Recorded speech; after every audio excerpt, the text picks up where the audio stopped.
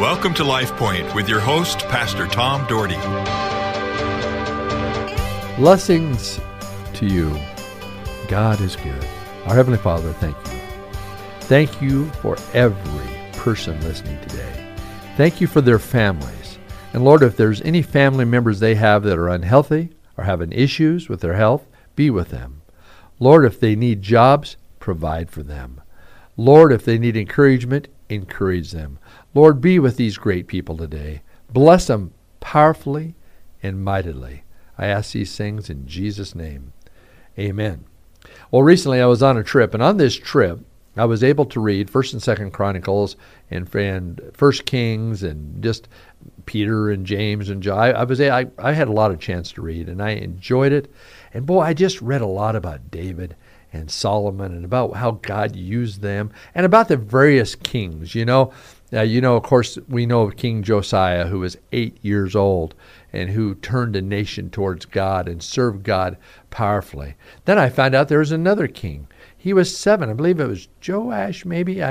I'm just thinking in my head, but he was 7 years old and he became king. Now, you must understand, in the Old Testament, the kings were surrounded by priests. And so these priests would help, I believe, these young kings, and they had a lot of advisors. So I don't think you see a 7, 8-year-old calling all the shots in the country.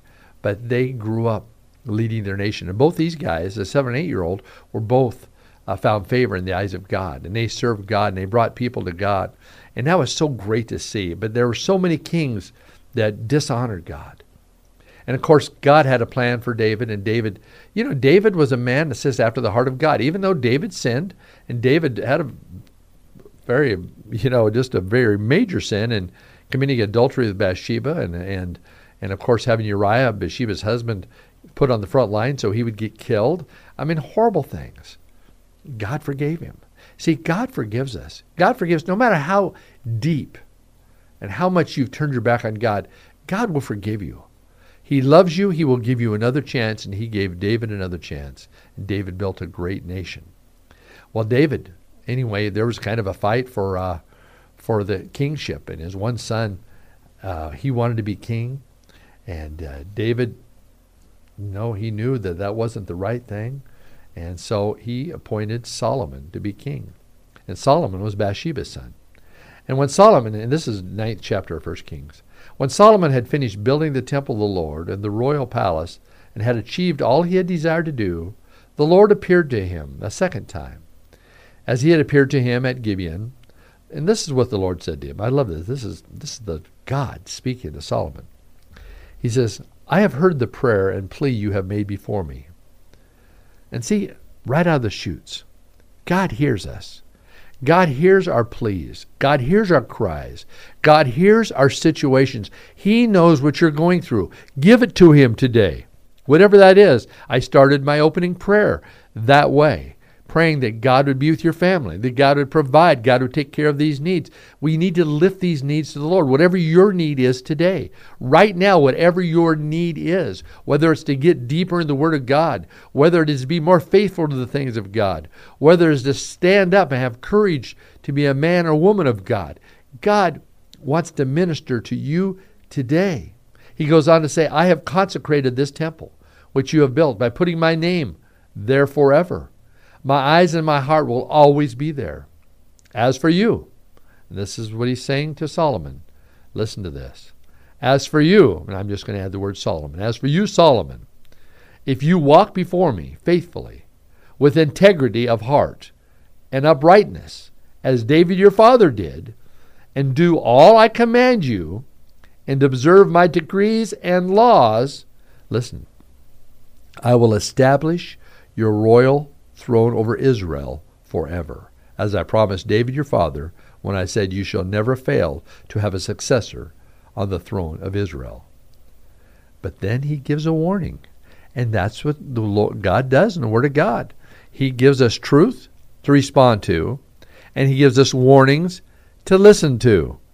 Just like if you live in tornado land, there's big sirens they have all over those areas that go off to warn you that a tornado is imminent and you need to get shelter. That's what God has done all through the Word of God. He's telling these people, I'm giving you a warning. get it together. He says this is God. But if you or your descendants turn away from me and do not observe the commands and decrees I have given you and go off to serve other gods and worship them, then I will cut off Israel from the land I have given them and will reject this temple I have consecrated for my name. Israel will then become a byword and an object of ridicule among all peoples. This temple will become a heap of rubble. All who pass by will be appalled and will scoff and say, why has the Lord done such a thing to this land and to this temple? And people will answer, because they have forsaken the Lord their God, who brought their ancestors out of Egypt and embraced other gods, worshiping and serving them. That is why the Lord brought all this disaster on them. Folks, he is so plain. He is so clear. We see it in the Old Testament. We see Jesus talking in the New Testament about honoring God and putting him first. Why is it we in America and we in the world struggle so much with honoring the King of Kings, the creator of mankind, the creator of our future home, heaven, and yet we cannot give him the time of day? We cannot give him pieces of our life. We cannot share with him what God has given us. We are a very, very selfish people. And you're saying, well, Pastor, don't chide us. I'm not chiding you. If you love God and you're serving God, praise God. But I'm saying America as a whole, I'm saying the world as a whole has turned their back on Almighty God. And somehow, some way, we've got to help people see Jesus. See Jesus. We have all sorts of people out there teaching false doctrines, teaching false things. They're not even in the Word of God. Others are using other things and they're calling it the Word of God. They're using other documents and calling it the Word of God. And if it is contrary to God's Word, it's wrong and it is going the wrong direction 100 miles an hour. The Bible is very explicit for those who will go to heaven. It's those who believe that Jesus Christ is the Son of God.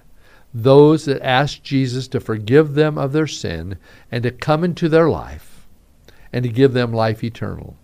And to turn away from sin and walk in the way of the Lord. He is very clear about that. He didn't give a list and say you have to do these 20 things. You have to do all these man-made things to be a part. You have to give X amount every single Sunday to a charity or to church. Or you have to do so many good things to make it. He said this, believe on the Lord Jesus Christ and you will be saved. And you all remember the thief on the cross. You all remember the thief's hanging there. And as Jesus had it worse than they did because Jesus was nailed to the cross and they saw the torture, they saw the agony. But one of them recognized the specialness of Jesus and said, this man doesn't deserve this. This man does not deserve this. And then he turned and he looked at Jesus and he said, Jesus, remember me. Remember me. Here was a man that had been a criminal.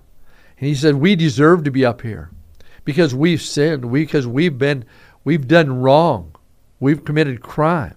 But this man, Jesus, doesn't deserve to be here.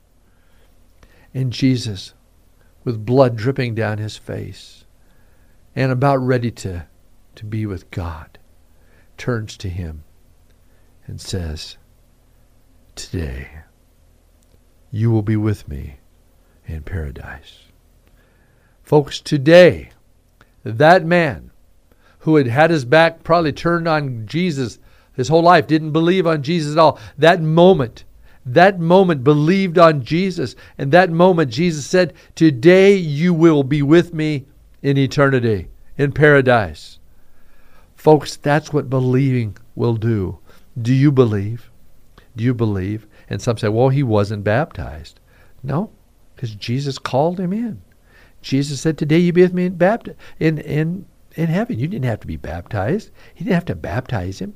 because he was already told by the King of Kings, by Jesus Christ.